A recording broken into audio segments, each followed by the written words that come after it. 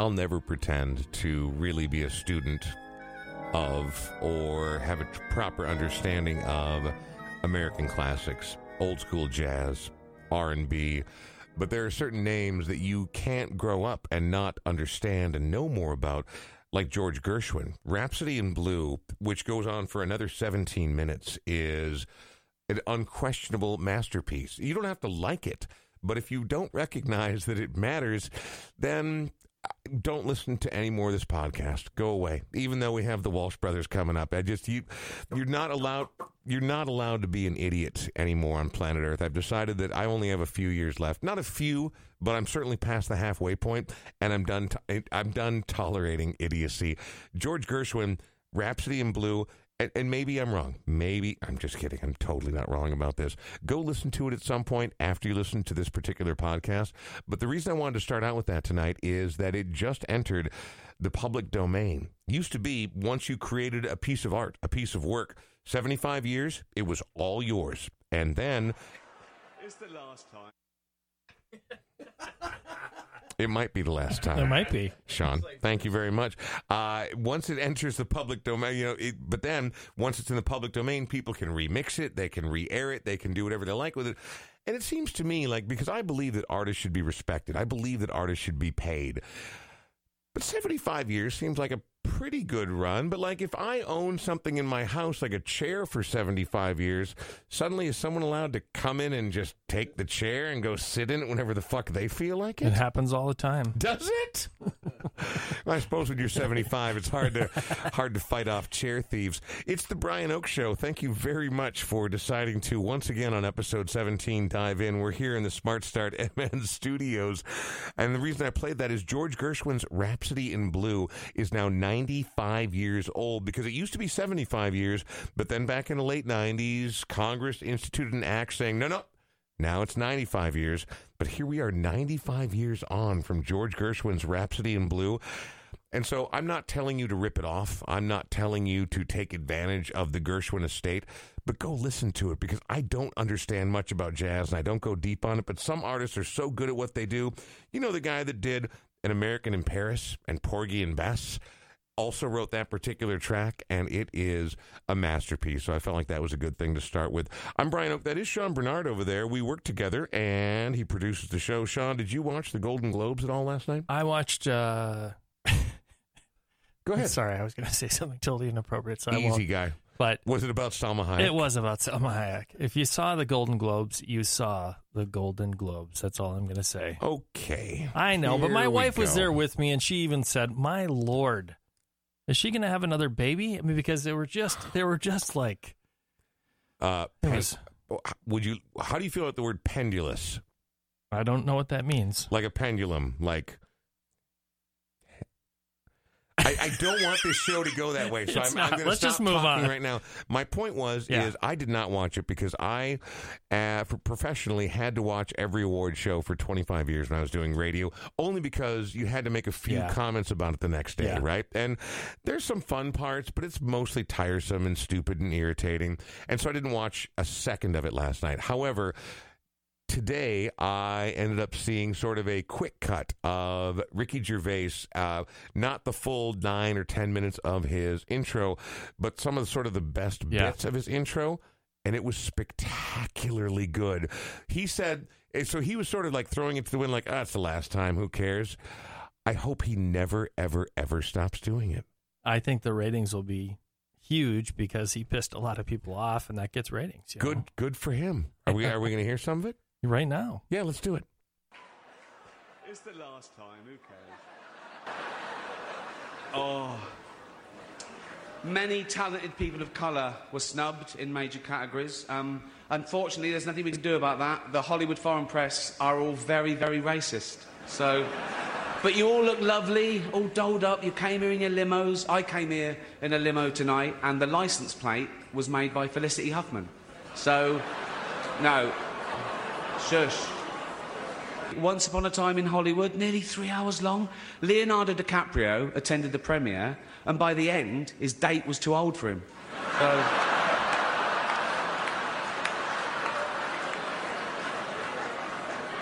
Even Prince Andrew's like, come on, Leo, mate, you know. You're nearly 50, son. Lots of big celebrities here tonight. I mean, legends, icons, yeah? Look, at this table alone. Al Pacino, Robert De Niro. But...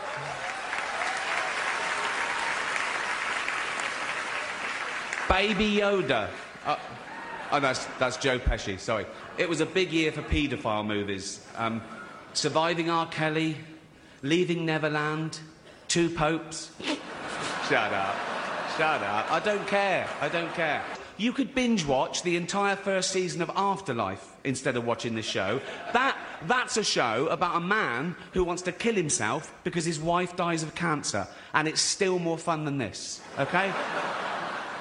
Spoiler alert, season 2 is on the way, so in the end, he obviously didn't kill himself. Just like Jeffrey Epstein. Shut up. I know he's your friend, but I don't care. You had to make your own way here in your own plane, didn't you? The world got to see James Corden as a fat pussy. He was also in the movie Cats, but no one saw that. Apple roared into the TV game with a morning show. A superb drama, yeah. A superb drama about the importance of dignity and doing the right thing, made by a company that runs sweatshops in China. So, well, you say you're woke, but the companies you work for, I mean, unbelievable. Apple, Amazon, Disney. If ISIS started a streaming service, you'd call your agent, wouldn't you? So, if you do win an award tonight, don't use it as a platform to make a political speech, right? You're in no position to lecture the public about anything. You know nothing about the real world. Most of you spent less time in school than Greta Thunberg. So, if you win, right, come up, accept your little award, thank your agent and your God, and... So... It's already 3 hours long. It's the last time, who cares? It's one of my favorite things that I've heard in a long time. And now I sort of regret not watching last night. I understand Joaquin Phoenix went on a little bit of a rant that I didn't have a chance to watch, but also kind of, here's the deal. I have this hard time with these things where you cannot simultaneously both rage with and against the machine. So I understand that Joaquin Phoenix feels what he feels. I understand that he's trying to do the right thing. I understand that he's trying to make us all understand we have to do better. We have to be real human beings to other human beings. But also, and he was great in Walk the Line, like brilliant in Walk the Line. But he was also in Gladiator, which wasn't very good. Did you see The Joker? I haven't. It's fantastic. I've heard it's amazing. Yeah. I mean, it's... If you're into origin stories. Well... But here's my problem is, who was the other guy? Who was the Joker the last time around? The guy who didn't make it. Heath Ledger? Yes, thank you. Yeah, Heath Ledger. And I know that Joaquin Phoenix is a genuinely brilliant actor. I know he's real. I know he believes what he believes, and I believe in him. But that Heath Ledger interpretation of the Joker, like Jack Nicholson, yeah, of course, how do you disrespect Jack Nicholson? He's great. But that was a cartoon, right? Like those early Batman interpretations of the revamp were a cartoon, which is what Batman was. That makes total sense. But when you watch the almost unbelievable Chris Nolan reinterpretation of the Joker, it's horrifying. Like you finally understand the real maniacal horror of what the Joker is and does. And you're telling me that it's still worth watching the Joaquin Phoenix interpretation? Well, I'm not a big comics guy, so I just like the fact that they were delving into his origin and why he, his mental illness and being bullied and everything else. I just ruined the whole movie for everybody, but no, his interpretation of it I thought was fantastic. I'm a big fan of his, although I will also say that I know that he's batshit crazy. So, who's that? Joaquin Phoenix. He's a weird dude. Oh, except for that rap phase, which is finally when he started to make sense. Hi, it's the Brian Oak Show. Thank you very much for tuning in to episode 17. Right here, before we get into these next two songs and then meet tonight's primary guest, I think that we should probably thank our primary sponsor, which is Smart Start MN. Smart Start MN, the original ignition interlock company. What do? They basically put a breathalyzer in your car after you screwed up and you drove drunk, which super bad idea. Never, ever do it. turns out no matter how many times you tell people to not do it, some still do it. So now you're screwed. You're out of your car for a month, 2 months, 3 months, in some cases years. How do you get back into your car? Well, you install one of their devices into it, breathe into it, blow clean, and you can drive sooner than you'd ever guess. You got to test one of those babies out over there. We did a little video that's going to be coming out, almost Cecil B. DeMille quality video that we have coming out about Smart Start MN and how it all works. I have no recollection of recording that video. How did I do? Ooh, pretty good. Pretty good. Is that why I don't know where my car is right now? That's probably it. I'm sold. Yeah? I'm sold. See, I On asked your them. testimonial alone, I asked I'm them. going tomorrow. Why wouldn't someone put this in their car preemptively? Like, don't wait Yes, until you've gone to let's jail. go. Let's make sure that you're okay. Here's the deal. It's like a quarter of the legal limit. Like, you can't have anything to drink before you get in your car, which seems like a pretty good idea, right? Yes. I use the Alcohawk. Alcohol? What is the Alcohawk? It's $40 on Amazon. Blow into it, tells you what you're blowing. Yeah? And 0.07, you're close, but you're still legal. Yeah. It's, In Minnesota, It's a revelation to see. When I'm playing shows, I burn up the alcohol a lot more. If I'm sitting at the Turf Club and I've had 3 beers, it might be 0.11, and it's shocking to see. Weird, because, now I feel a little guilty because I can't count the number of times that I bought you and your band around, and now I feel a little guilty. Hey, just ahead, we are going to talk to the Walsh brothers, Jim and Terry Walsh, who, again, as we mentioned outside, we recorded a video earlier for Facebook Live. I don't really know where to start, so we're just going to play this one by ear. They brought guitars, they brought their unique life experiences, but before we get to them, I feel like tonight has got a real Minnesota edge to it. So, Sean, if you're cool, let's hear a couple of Minnesota tunes before we start talking to Jim and Terry Walsh.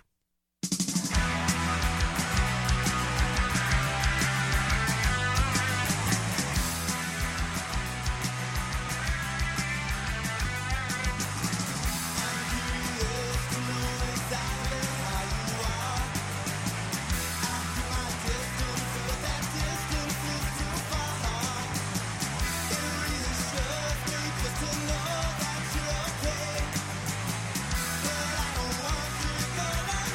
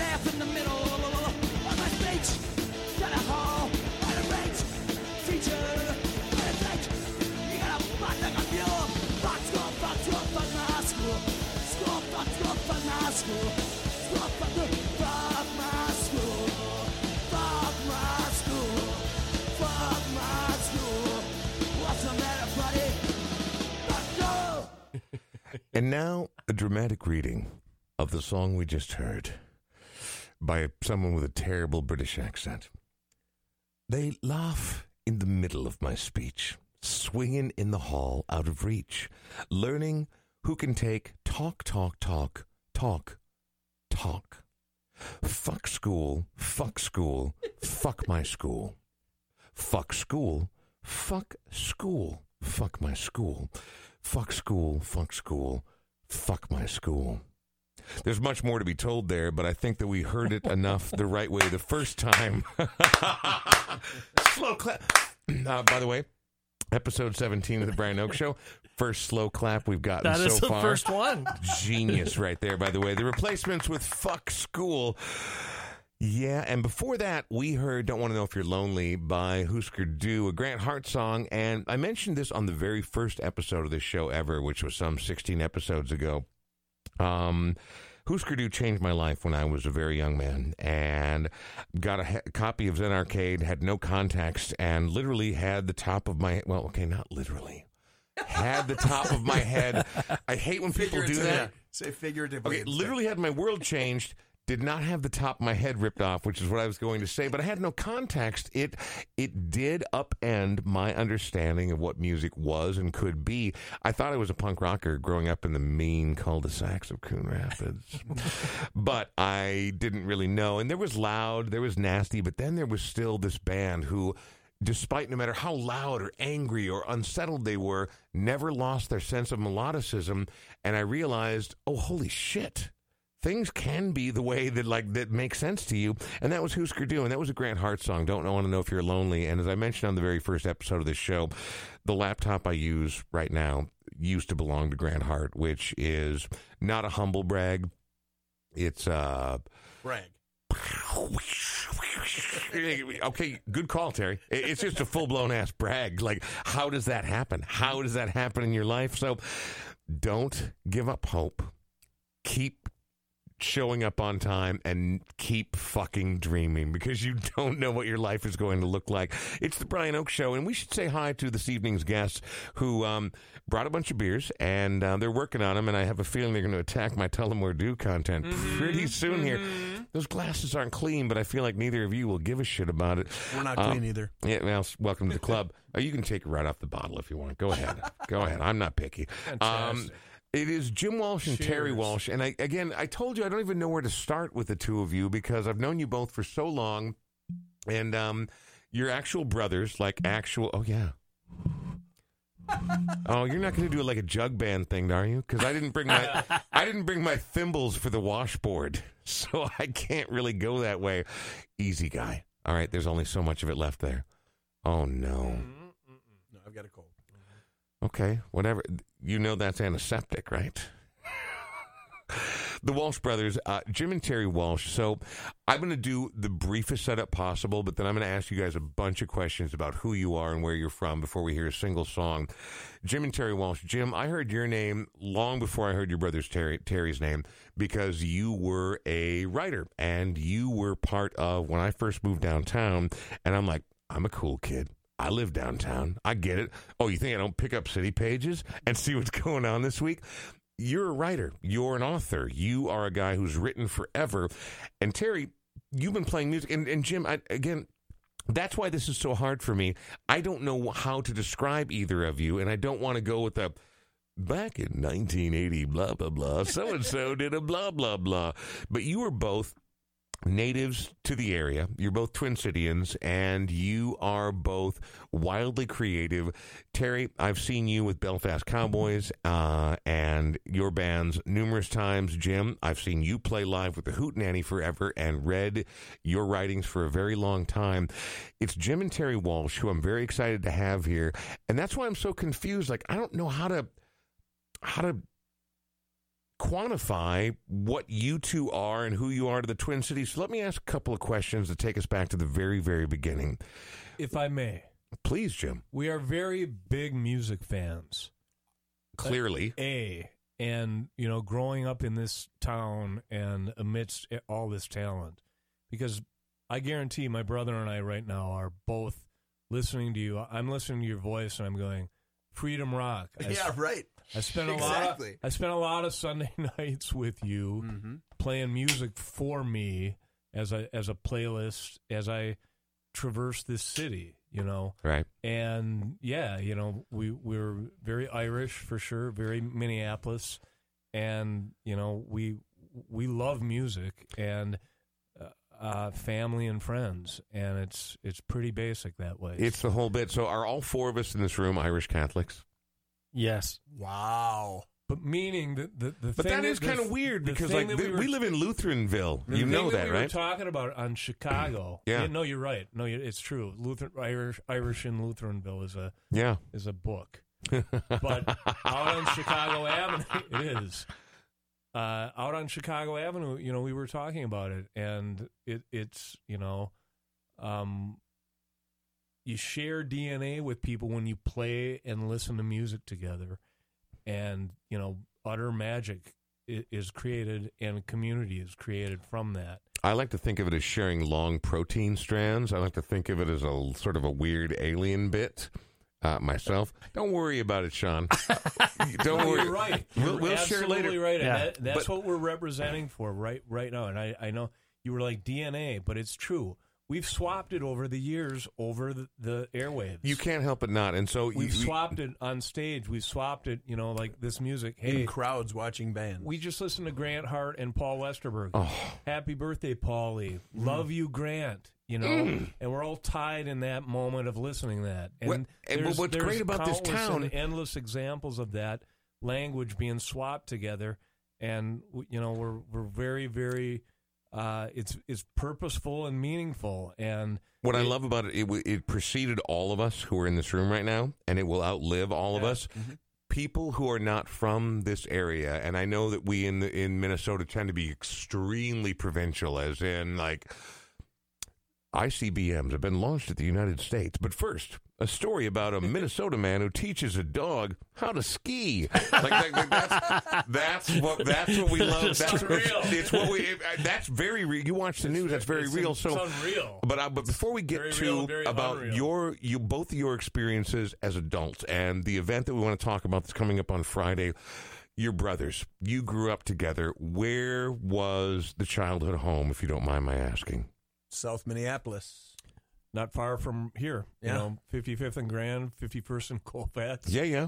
And it was, you know, I referred it in that first Replacements book, that oral history I did, as the Catholic ghetto. And it was. And it's I don't mean to laugh in disrespect. I just like you when you live in Lutheranville, you know these fucking Protestants, right? But that's a real phrase, the Catholic ghetto. And it's all that means is a lot of kids were born via the baby boom of the 60s to a lot of, you know, Catholic people, and there were a lot of parishes that were thriving with all of that energy. And, you know, Inky boys and girls, Incarnation Church, School, Annunciation, all that shit was very real. The Replacements came with that, Westerberg and our families, and I romanticize the hell out of all of that. Because it's your history. There's nothing wrong with romanticizing it. We grew up reading about Greenwich Village and Liverpool and everything, and part of us was like, you know, we rejected the idea of flyover country, and we made a scene and we made it happen. And that's what's going on right now. And, you know, Friday night's part of it. Tuesday Night at the Driftwood is part of it. Yep. Your podcast is part of it, and all the good work that people do in this town via music, via this language shared thing. And, it's killer. Terry, I have a question for you. Was your brother always such, not unlike myself, because I can never shut up, was your brother always such a nonstop talker when you were growing up? I don't think so. I think he kind of grew into it. Thank you. He was a little more quiet, like in high school, and wrote more than he spoke, I think. Which of the two of you are older? I'm not asking for ages. Jimmy is. You're older, Jim, than Terry. So, Jim, I think a lot of people are familiar with your work with City Pages, also your work as an author. Maybe people are not as familiar, but there are plenty of people who know that you're also a musician, have done the Hootenanny forever. Terry, your work with the Belfast Cowboys and St. Dominic's Trio. So I knew about Jim. I met Jim long before I ever met you. Sure. And then all of a sudden I find myself at, what's the name of the Roadhouse? Just outside of downtown right there. Bunkers? Nope. Oh.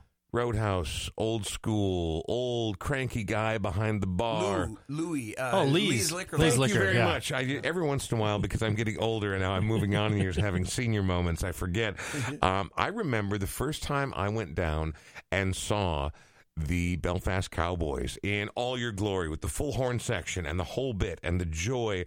So it is ostensibly a Van Morrison cover band, but it is also, I feel like calling someone a cover band is damning them with faint praise, because your band has more joy. For me, I'll be honest, I hate going out. I really do, and I have since I was like in my late 20s. I hate it. But then you go see a band where it's like people are dancing, people are smiling, and you get this thing that starts to bubble up inside you. You're like, I'm buying everybody in this band a round of fucking shots. That's what I'm going to do. Yes. And you have but your brother has a unique gift to be able to do that to people. It's amazing. And if I may, I mean, I have seen these guys, maybe more than anyone over the last 18 years, and it is just utterly magic. And also, like, just knowing our birth story. And I often say this, we'll be, idiots driving around the lake late at night talking about this, going, dude, you played with Graham Parker last night. Shit. And even not a household name, but if you know, you fucking know. And you one of my heroes. And you shook Van Morrison's hand as a representative of his music. And, I mean, those are just two things, but the joy I have seen in rooms all over this state and beyond is just thrilling, and it's a real connection with, live music is the balm and everything, and these guys just absolutely deliver. Whenever you go see them, you're like, I need a shot of love, I need a shot of hope and inspiration. Are the Cowboys playing tonight? Is the Trio playing tonight? Please, and then yes, you are answered with it. They're waving at me. One of my favorite things, and I've seen the band over the years. I think that one of the first times I saw you was St. Patrick's Day with Cities 97. We had you in there, but the Lake Harriet Bandshell shows I go to every chance I get, and it's thousands and thousands of people. Man. I lived on 45th and Colfax as a kid for a while. I went to Burroughs and, of course, built a raft out of a door and dragged it all the way down to the creek to try to sunk right to the bottom. You know what I mean? My old man comes home. Anybody seen the door that was in the garage? But you guys know, if you guys grew up around there, you know what I'm talking about. At some point, you grab the tube and you go down the creek and do all that stuff. Sure. But the show, for me in particular, I was just blown away by the numbers of people at the Lake Harriet show, and it's epic. The first time we did it, 2015, 2014, I've lost track. Yeah, I think we've done it 5 times. Mm-hmm. John Clifford reminded me last year, right before our show. John Clifford, former guest of we this had show. him on the He's show. Been a guest of the Brian Oak Show. Yes, Hairstylist to the stars. Right. Yeah. He reminded me last year, we were at the Driftwood together, and he said, "Hey, man, remember the first time you did that Lake Harriet show? You said to me like 3 days before, I just hope people show up." Oh. Oh, my God. And then it turned into this giant thing. It's like, what in the world? Why are people coming out and seeing this? Because people enjoy life and music and good here's things. The truth. You guys, what the band does, what the Belfast Cowboys do, you play 3 or 4 times a week. So you're attuned to audiences. And you have all the chops there where you go like, there's a dance crowd. You're like DJs in a way where you go, there's a dance crowd there, and we can utterly, lift them right now. And you got it. I mean, it's an amazing, beautiful thing. I learned a lot from being a DJ. I was a DJ for weddings back in the early 90s. Are you Dead Mouse? Dead Mouse? No, I'm not. Oh, okay. I'm he wears a helmet. Man. I just... No, I had to do these horrible gigs, and with the Chicken equipment dance? It was really bad. Yeah, the chicken dance. Oh, yeah. Terrible. But I learned a lot from that. I learned that there are some songs that you can hit them with, and it'll work every single time. I saw her standing there. That's one of them. It's one. It just people gets move them out on the dance floor. And even if they're not really dancers, they're like, "Oh, I'm at a wedding and I've had 2 glasses of wine and listen to this song." Oh, I like this. But that's the whole bit. Like being an artist, you should be allowed to express yourself. You should be allowed to articulate the things that matter to you. But if you choose to do it as a living, then you have to, like almost everything in the real world, find that middle space between my artistic articulation and satisfying the people who want to enjoy it. Right. Before we hear you guys play a song, and I'm so excited you brought your guitars and we're going to hear some music, I want to know, obviously it's not the only thing that you do, Terry, but Van Morrison is obviously very important to part of your musical articulation. Yes. When's the first time you felt Van Morrison? When's the first time you realized that Van Morrison was part of your creative, spiritual, whatever center? There are 2 different moments I can peg it to. I think I remember listening in high school. So I graduated in 1980, and I listened because Astral Weeks was like the number 2 album on the Rolling Stone top 100 rock albums of all time. And so I went and listened to it. And Tupelo Honey was actually number 3 in this book that I just decided was the Bible for some reason. But I went and listened to Astral Weeks, and I was like, what? This doesn't really thrill me that much. What year was this? Maybe 79 or 80. And I thought, it's like he's making it up as he goes along, which I thought was a bad thing at that time. But it didn't really grab me like some of the other albums eventually would. So I kind of gave up on Van for a little bit.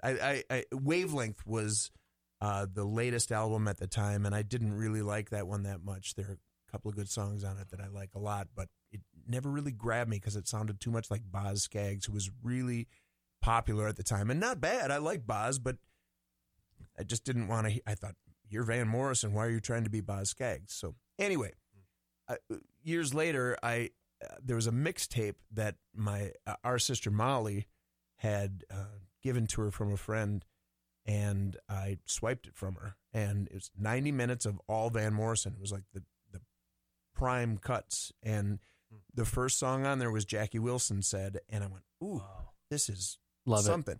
And I wore that tape out in the car and really loved it. But then I went and worked at a record store right next to the Suburban World Theater, 2 doors down from the Uptown Bar.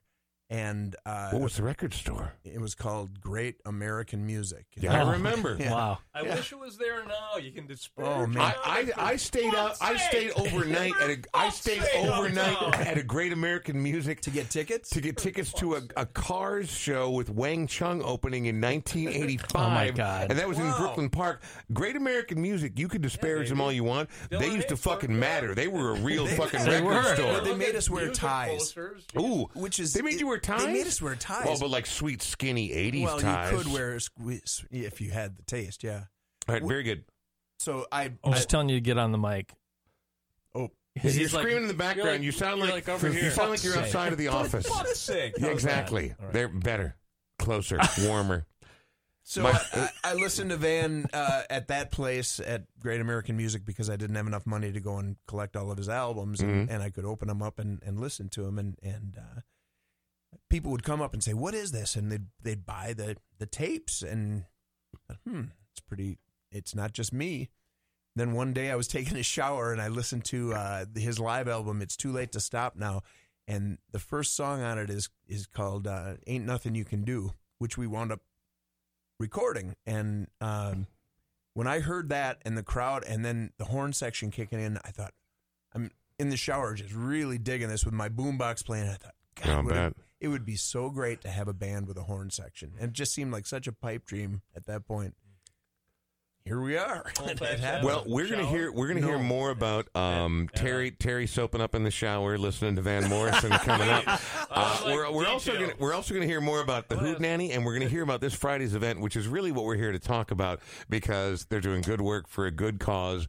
But I also love hearing stories about people who love music and what motivates them. That's the whole point of the Brian Oak Show. Frankly, I'd like to hear a song. Doesn't have to be Van Morrison. The other thing I like about this show, you can do anything you freaking feel like right now. What would you like to play for us right now? You mean on here or on there? On there. Anything. Oh, I've got one. I've got an original song, if you don't mind. I don't mind. Will you tell me the name and give me some sort of context just so people know? This is called The Musician's Alibi. Please.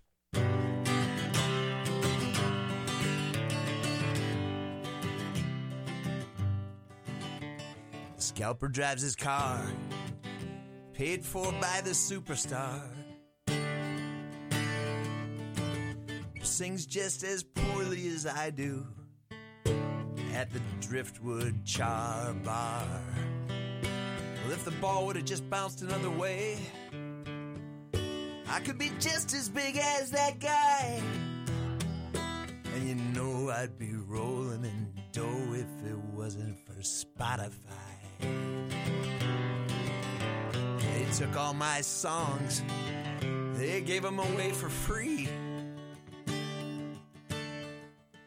The people, they laugh out loud when I try to sell them my CD. I never could draw much of a crowd, but I've got the musician's alibi. The crowd is home on its couch, listening to Spotify. Good hitting beats pitching and laughing beats bitching, but I cry and whine and wail, hoping that maybe you'll feel sorry for me and I'll make that sympathy sail.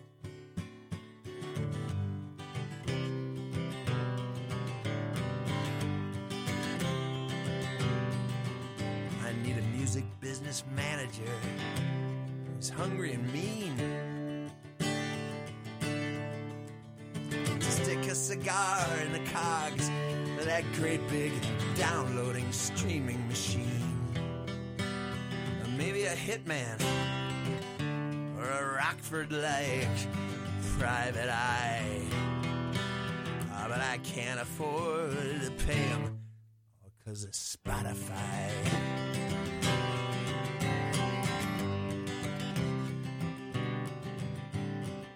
Bandmates finally gave up and got on with their lives. My girlfriend sometimes goes out with some of their wives. She doesn't come to my shows anymore. But if she were here, I think she would testify. The only thing holding me back is Spotify. The only thing holding me back is that goddamn Spotify.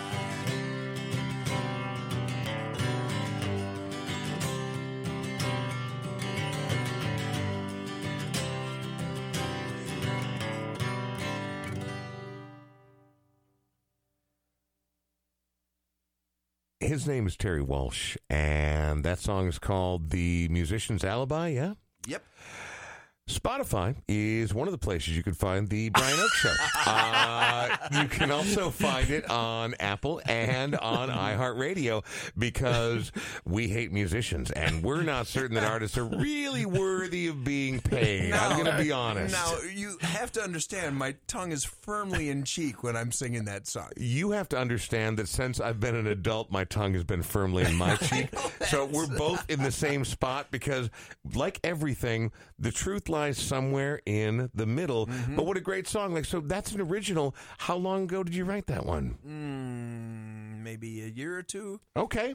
But it came up because there. So many people, so many musicians that I respect and love, and they complain about Spotify like it's the reason that they're not huge. And here's why the world's terrible.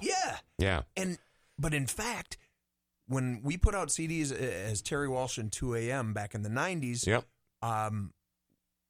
the big brick wall we hit was distribution. Right. And now I've got people in Sweden listening to our songs and all over the place, places I'll never visit, and it's great. But I'll be honest, like, you're not getting paid what you should be for those listens. Not true. That is not true. I get about $50 a month from Spotify for all of our songs, and I mean, you throw that in the face of people that argue against Spotify. Yeah. I've posted like screenshots of my latest bank statement from here's you've been paid this and this.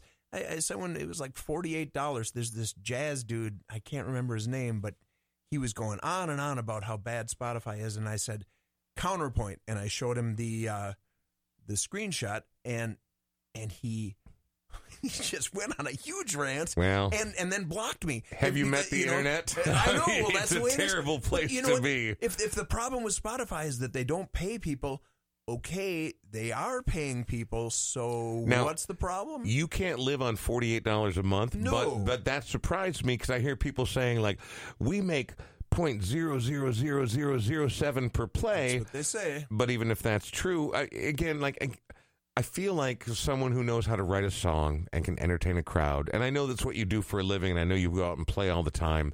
I wish it were more. I wish we lived. I know you do. I know, but I wish we lived in a world that where I understand people want to make money, and I understand artifice, and I understand greed, and I understand avarice.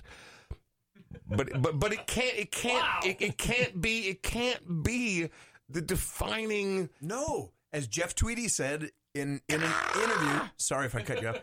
Jeff Tweedy just said, talking about streaming, he said, I don't want a guitar-shaped pool. I want more people to be able to hear my music. Oh. And that's where I am, too. The pool isn't going to be very great, although... Pop quiz hot shot. If someone said, I'll give you a guitar-shaped pool for free, would you take it? Of course. Why not? Because you're a normal human being. Terry and Jim Walsh are our guests. Before we move any further and hear more music, and actually before we hear more music, we do have to talk about the event this Friday multiple times. Oh, these are my unemployment papers. That's not what I'm looking for. Hang on. You don't know what it's like. I can help you with those all the way. I was on hold this morning for an hour and 15 minutes just waiting to make sure that I had health care because we live on a diarrhea planet. I have two people I need to thank. First of all, Great River Radon Mitigation. They're a primary sponsor of our show. What they do, they come in and test your house relatively cheaply, from what I understand, to see if it has radon in the first place. Yep, you just have to text Laurie, and she'll go check it out. And if it does have higher than normal levels of radon, they will put it in their radon mitigation system, which is way less expensive than most of the places that are out there. But, and you might be asking yourself, wait, isn't radon one of Godzilla's enemies? And it turns out, no. Radon is actually a gas that gets given off when radon, the noble gas, decomposes. And according to the cancer.org, in an article from just recently last year, it's the leading cause of lung cancer in smokers in the U.S., especially here in the upper Midwest where we have lots of granite. So First of all, check it out. If you don't have any, hooray, huzzah! Your life is better than it otherwise might have been. However, if there is a significant amount of radon in your house, get rid of it. Who could do that? I know. Great River Radon Mitigation. You might say, why not just get rid of all the granite? That would be super hard. I feel like, especially here in the upper Midwest, there's a ton of granite. I'll tell you what, let's just mitigate the radon instead. Yes. Because granite, I mean, beautiful countertops. Am I right? Yeah. Sure. Just don't breathe too close to them. Please text Laurie, 612-701-2216. Get a hold of them. Great River Radon Mitigation. They matter. Well, and they don't want you to have lung cancer. And guess what? I've lost a couple people to lung cancer in the last couple of years. Pretty terrible. And no, I'm not trying to be sympathetic. I'm not trying to make people be a thing. I'm not trying to be an alarmist. Just avoid cancer whenever you can, especially cancer. Right? I love you, Brian Oak. Oh my God, I love you for that. Thank you, Jim Walsh. I also love you for that. I love you for a lot of reasons, but I'll take that one. Love you, man. Before we move on and hear some of your music and talk, heartbreak is real. Oh, it's way too fucking real. Before we move on, my business partner and producer this evening is Sean Bernard. Sean works for Edina Realty, and this is a slow time of year. And Sean's kids are hungry. What do we do to move? What do we do to move some houses this time of year? My kids are so hungry. Please buy or sell. Daddy, today. It's not ketchup soup again tonight, is it? Not tonight again, Father, is it? I don't want the ketchup soup. And here's the deal. Please, sir. Hunger is actually a super real problem in the States, so I do not mean to minimize it. I was just having a little fun. But it's also a slow time of year for realtors. And so imagine Oliver from the musical walking up and saying, "Please, sir, could I sell a house?" And that's how I think about Sean Bernard. It's exactly how you no, it's not really. I'm actually meeting with a couple people this week, and we're really planning in one situation. I won't give up their name, but their mom is moving into an assisted living place, and we're kind of putting together a plan for this summer to be able to sell her house. And another friend, she's downsizing, and Terry is gargling now with the Tullamore Dew. Gargling is strong. Swishing, swashing. He wasn't shy about the ceramic. Well, you guys Irish whiskey is extremely medicinal. It is. You guys will dig this. You two in particular will dig this part of the business. So for every home that I buy or sell, I give a portion of the sale to the Warming House, and I also give every single person that buys or sells a one-year membership for $2. Dude. Now, Jim, you've performed there. Yes. I know that. I've seen you perform there.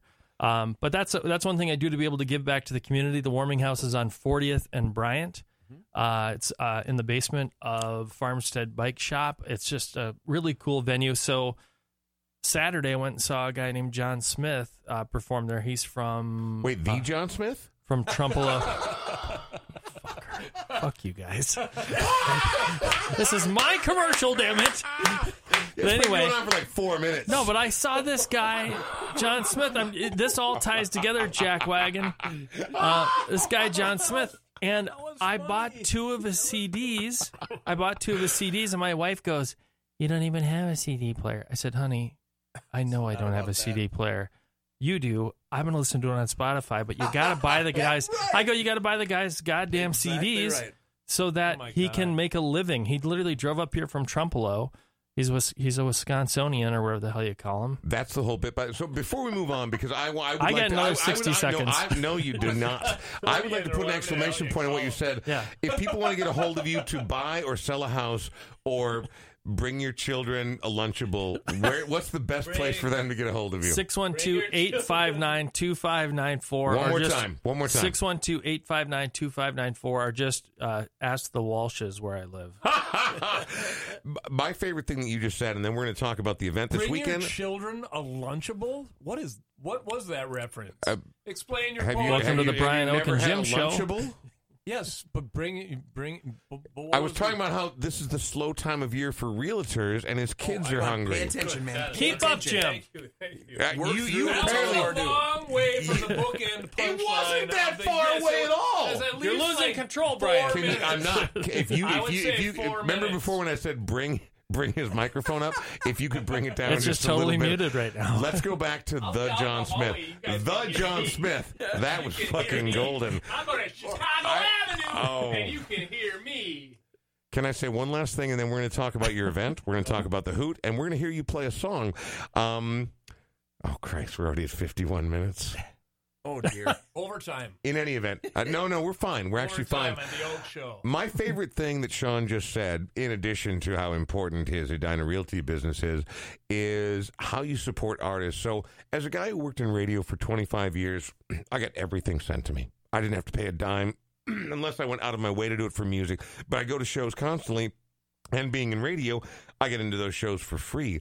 We live in an era where, there used to be like in between late November and mid-February, by all means, help yourself.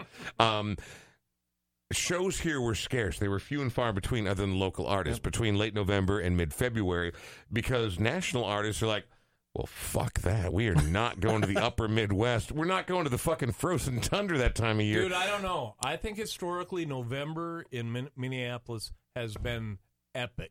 Okay, you're missing my point. Got it. Like every once in a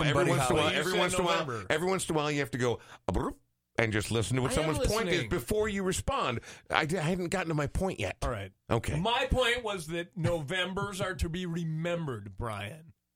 That is my point. Okay. Novembers on air production meeting. No more Jim Welsh. Terry's welcome back. No more Jim Welsh. My point was back in the day when touring was not nearly as important, it would get quiet between mid-November and mid-February. It just would. There's no way around that. Now it's not about Earth, Wind, and Fire. You're not listening. Seriously, mute his microphone. I'm listening. Turn it off. Turn it off! Because let me finish 2 sentences. And then my head. Oh, my God.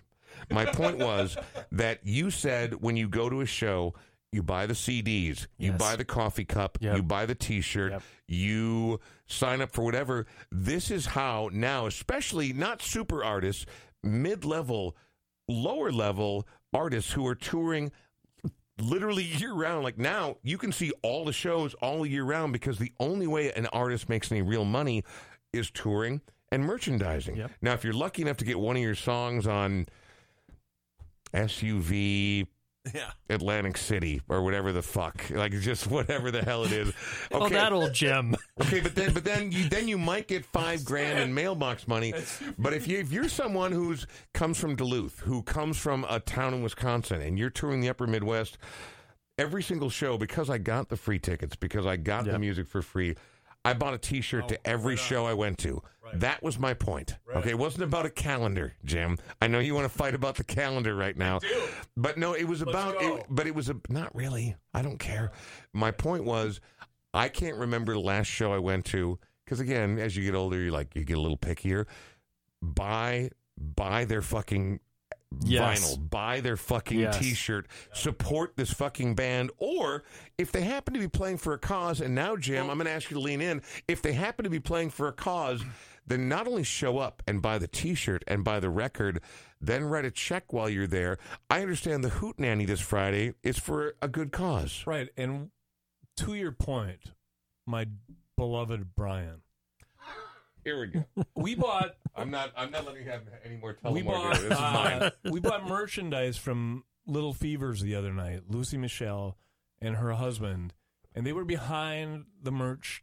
You know, they were selling T-shirts, they were selling their vinyl and CD, and they were thrilled that we were there. And it was a very human interaction that we were having. You know, in a really musical way. I met a band from Wisconsin not so long ago opening up for Porcupine that I'd literally never heard of in my entire life, and they were called The Hussy. Right on. And they just got nominated by Pitchfork for one of the top 10 punk rock releases of the year. I'd never heard of them, and they were good. And I was talking to Greg Norton's wife, and I'm like, I'm sorry, halfway into the first song, I'm like, I got a dip. I'll come back and talk to you, and I'm sorry to be rude. But every once in a while, that's the whole bit about live music. You go and you find a band. Right.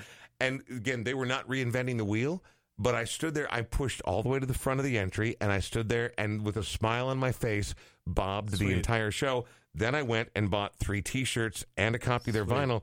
Even though I'm unemployed, by the way, we have a Patreon account, patreon.com/Brian Oak Show. But my point is this is how you make music happen. Truly. This is how you keep the scene live. Truly. This is how again, none of these people are getting rich. None of these people are driving Lamborghinis. Yeah, but they need to have a roof and even ramen, whatever the case may be. Buy records, do this. But then now, taking it even further, there are people who have nothing or hit circumstances that are devastating, which is where the point of this Friday's event at the Parkway comes in. Mm-hmm. Something that the Hoot's been working on, and Terry, you every Tuesday at the Driftwood have been working on. You know, you're like, we raised $700 for this particular cause, or tonight we raised $1,200. It may not sound like much to people, but for the people whose furnace just blew the shit out, or people who are like, oh, our car just died and I still have to get my kids to these places, 100% of the proceeds for Foothold go to its beneficiaries, and you'll never raise enough money to cover everybody who matters. You'll never raise enough money to serve everyone, but not doing it means fewer people aren't served, and fewer more people are on the streets. 4 families today. 4 families. I send out checks to pay mortgage. Trying to think of the other ways. One had car repairs. It's usually trying to get people trying to help them stave off eviction. Yeah, and which, by the way, is seismic. That's real shit right there. It really is. We all run into hardships, and but lose your home, and then suddenly everything's untethered. You don't have a base point to work from. And you know what's worse? To 2 zip codes in Minneapolis, in North Minneapolis. You know what's worse in this is once you get evicted, it's really hard. Even if you have the money, it's really hard to rent again because you have a black mark against you. A giant black mark on your record. And there was a family we talked about, my girlfriend Amber Lamprun, who the co-founder of Foothold Twin Cities. She had a family living in her basement for a couple of weeks that we were trying to help. We had enough money to pay their first month's rent and security deposit, and nobody would take them. And they were this mom and her 17-year-old son both had jobs. They were working. They're trying, hardworking and poor, and they still couldn't get a place where they can live. And so it's rigged. The deck is stacked against poor people, and it makes it that much harder. It fucking sucks is what it does. And here's the deal. We're not talking to, Steven Tyler and what's the other guy's name? Perry? What's his name? Steve Perry? Aerosmith? Oh, Steve Perry from Journey is what I was thinking. What's Perry's first name? Joe Perry. Yep. Joe Perry. We're not talking like people who are trafficking in tens of millions of dollars. We're talking to a couple of local musicians and people who care about this town so much. You're part of this town. You guys are both intrinsically linked to this town. As even though I grew up in Coon Rapids, I know I didn't grow up on St. Paul's Rockin' East Side and didn't have to didn't get a swirly in the creek when I was a kid. Lucky you. Well, yeah. Trust me, I had plenty of swirlies. They were just in the North Suburban Cultural Corridor. What I love, though, is the whole point of doing this podcast is telling the stories and sharing the music and doing the right thing. Before we move on and we give all the details about this Friday's event, Jim, I do want to talk about the Hoot Nanny. When did you start doing the Hoot? 13 years ago. I just wanted to say that doing performing music and gathering a bunch of people, and you have an organization like Foothold to represent for, and you know that at the end of the night, money is going to people in need. It's a very musical thing. So I can rock out, very musical, feel good, and know that someone's getting helped. Yeah. Huh. And that builds community as well. Agreed. Again, back to the whole bit. It's the whole thing. Back to the DNA swapping question. Long protein strands. And it's proven. We have done this over the years. You have many gigs. I've played a ton of gigs. My brother has played a ton of gigs. And when there's something at the end of it that is so just, you can feel good about it in another kind of realm, it's musical. It's musical, and that's what we have kept it, I think, in our forefront all these years. What's happening at the Parkway on Friday? The Hoot has been going since, for 13 years now. I walked into Java Jack's on 46th and Bryant. And I used to buy my Christmas trees there back when it was Java Jerry Jack's. Nelson. Yeah. Absolutely. And I just said to him, I said, hey, I know a bunch of songwriters who would need, a place to play. I have an idea, kind of do it in a round-robin fashion. And he said, well, and I said, because I was I was sick of going to hear people and not being able to hear them in coffee shops, where literally I would be I remember hearing, like, it was either Ben Weaver or somebody. It was Northeast, and I was literally next to him by the fireplace, and I couldn't hear him. And so it was just an idea, and he said, and I said, it would be great up here, right here on 46 and Bryant, right at the Java Jack's site. And he said, well, come down here and come downstairs and check out this spot. And wait, this isn't Ben Weaver. This is David. Or who is this? This is Jerry Nelson. Yeah, there you go. And okay. So Jerry takes me down to the basement of Java Jack's, and it's this really beautiful underground, literally, place that we built the Hoot on, for 3 years in the, early or mid 2000s. What I like about it is the Hoot there's sort of a structure, but then there's also sort of a freedom, like, okay, we're going to play a couple songs. And if this person doesn't know the song or doesn't feel comfortable, they're not obligated. But if they feel it and it's time to get involved, nobody gets hostile, nobody gets egotistical, everyone's there for the same reason. It's because music live, and even the people in the audience, they're willing to roll with it. Like, sometimes when you pay a big ticket price, you're like, I better get a fucking show tonight. And then when you got a free hootenanny, man. I often say that at the Hoot. I go, not bad for a free hootenanny, people. When you go to a Hoot and you free hootenanny. And again, maybe you don't love everything, but there's nobody at any Hoot who doesn't have. Well, okay, you do, because it's your bit. But most, I'm talking about average people. Like, they show up at a hootenanny. You don't have to love every minute, but like most live shows, if all of a sudden you're having a thing, like you can feel it tickling up here, and you're like, feel it. And then, not to be a creepy middle-aged man, but every once in a while your hips start to swivel, even if you're sitting in the chair. You want me to make it clap? Because I'll make it clap. This is the truth. The Hoot, for me, and I said this in an interview once before, it's as close to the Replacements as I've gotten in a live music experience. And I often think that's the case with St. Dominic's Trio on Tuesday nights at the Driftwood. It's very Matt's-like. Both these entities, we were very inspired by that band and the spontaneity and it drives me crazy because I cannot sit too tight on a thing and not have it be new. But the beauty of the Hoot and St. Dominic's Trio is it's different every single time out. And there are nights where it elevates beyond all sorts of music experience. Just like everyone's day, like anything you ever do, there are days that are better than other days. To use the word elevate, like, U2 at US Bank Stadium, just that's kind of the last live music experience that I remember you and I bonding over, right? And going, that was a massive, just 50,000 people elevation.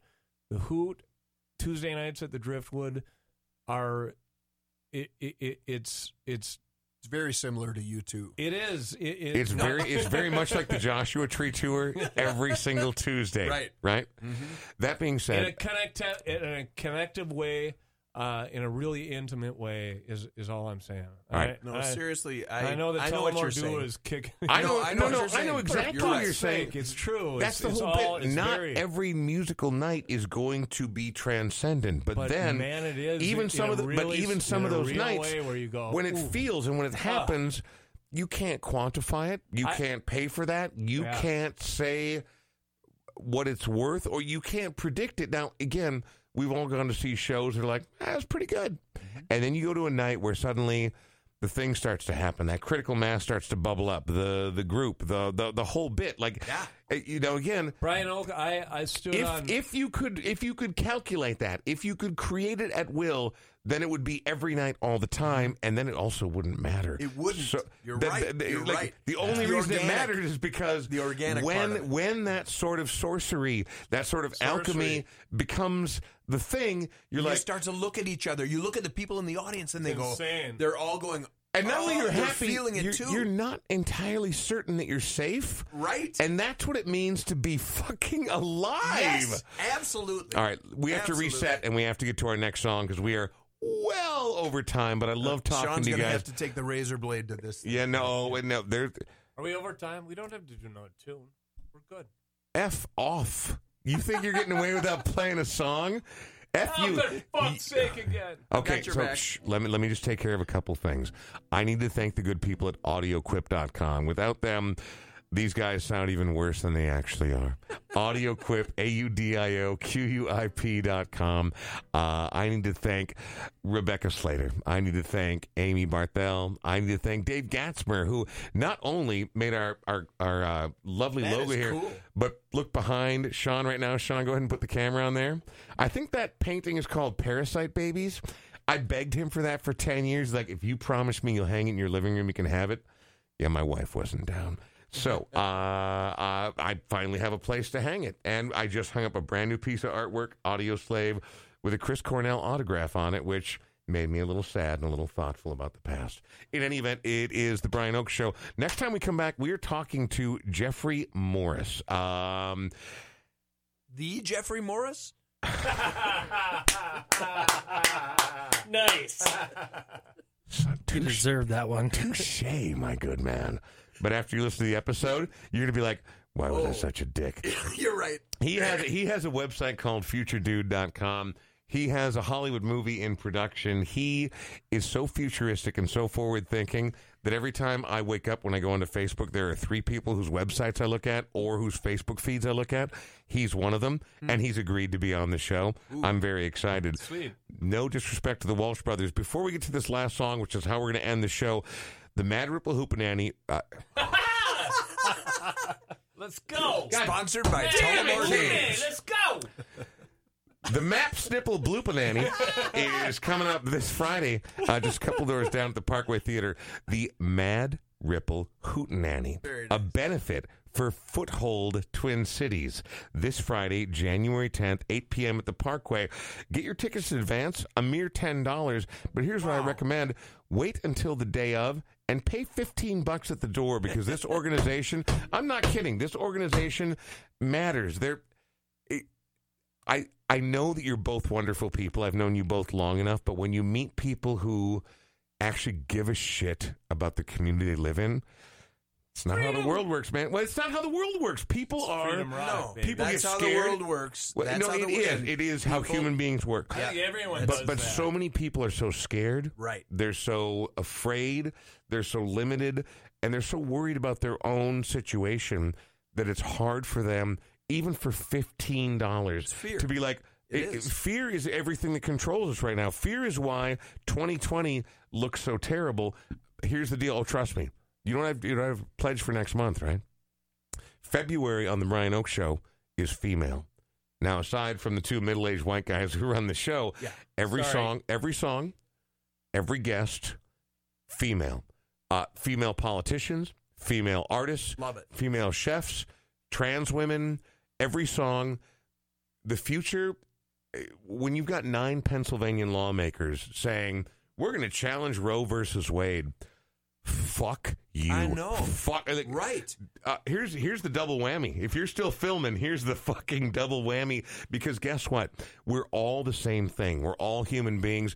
And I don't know about you guys, I've met some pretty amazing women. Like some really genuinely amazing. So anyway, February, that's the whole bit that it's going to be. And it's time to start thinking about the future. Is this little podcast going to change anything seismatically? Probably not. But am I still going to do my part?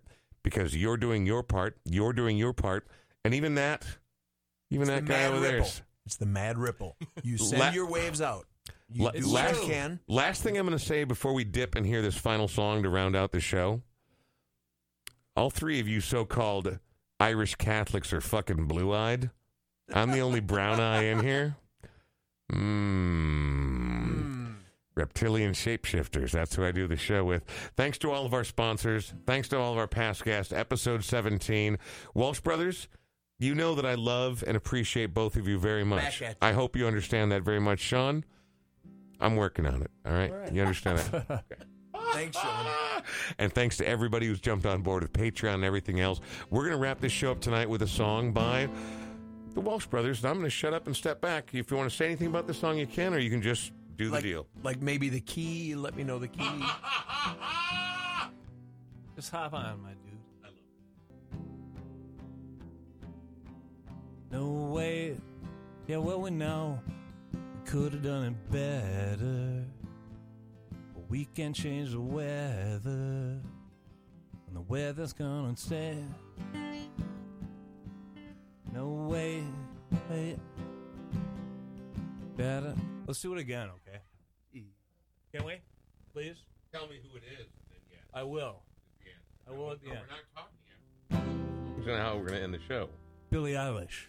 That's what I thought. Right. You're doing fucking... Wow, my favorite record of 2019. Wow, cool. I'm sorry. Really I cool. fucked it up. Oh, please, did you? My brothers. I felt it was okay. Yeah, I love it. Fucked up. I lost the last verse. I got really lost. So, can we do it? Billie Eilish is my favorite record of the year. Okay, we don't have to do it again. Are we just recording still? Do it again. Are we done? Do it again. We'll cut that out. Right. Do it again. I want you to be happy. Nothing more than I want than Jim Walsh to be happy. All right. 1, 2. 1, 2, 3, 4. Hey, call me back when you get this, or when you get a minute. We really need to talk. No way, maybe not, and maybe just forget it. 'Cause by the time you get this, your number might be blocked. No way, just stay. Blah, blah, blah. You just want what you can't have.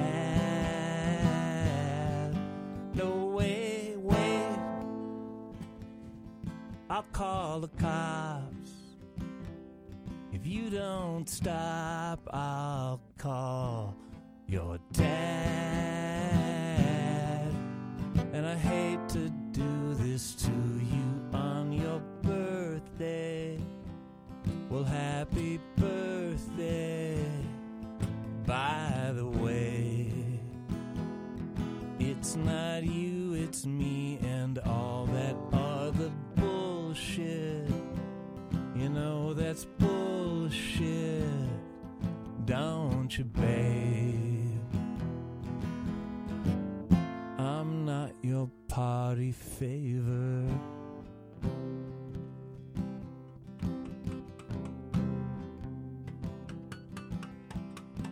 Look, now I know we could have done it better, but we can't change the weather when the weather's come and gone. No, wait, maybe not, and maybe just forget it. 'Cause by the turn of blue, I can mishear all my songs. Just stay. Blah, blah, blah. You just want what you can't have. No way. I'll call the cops. If you don't stop, I'll call your dad. And I hate to do this to you on your birthday. Well, happy birthday. By the way, it's not you, it's me and all that other bullshit. You know that's bullshit, don't you, babe? I'm not your party favor.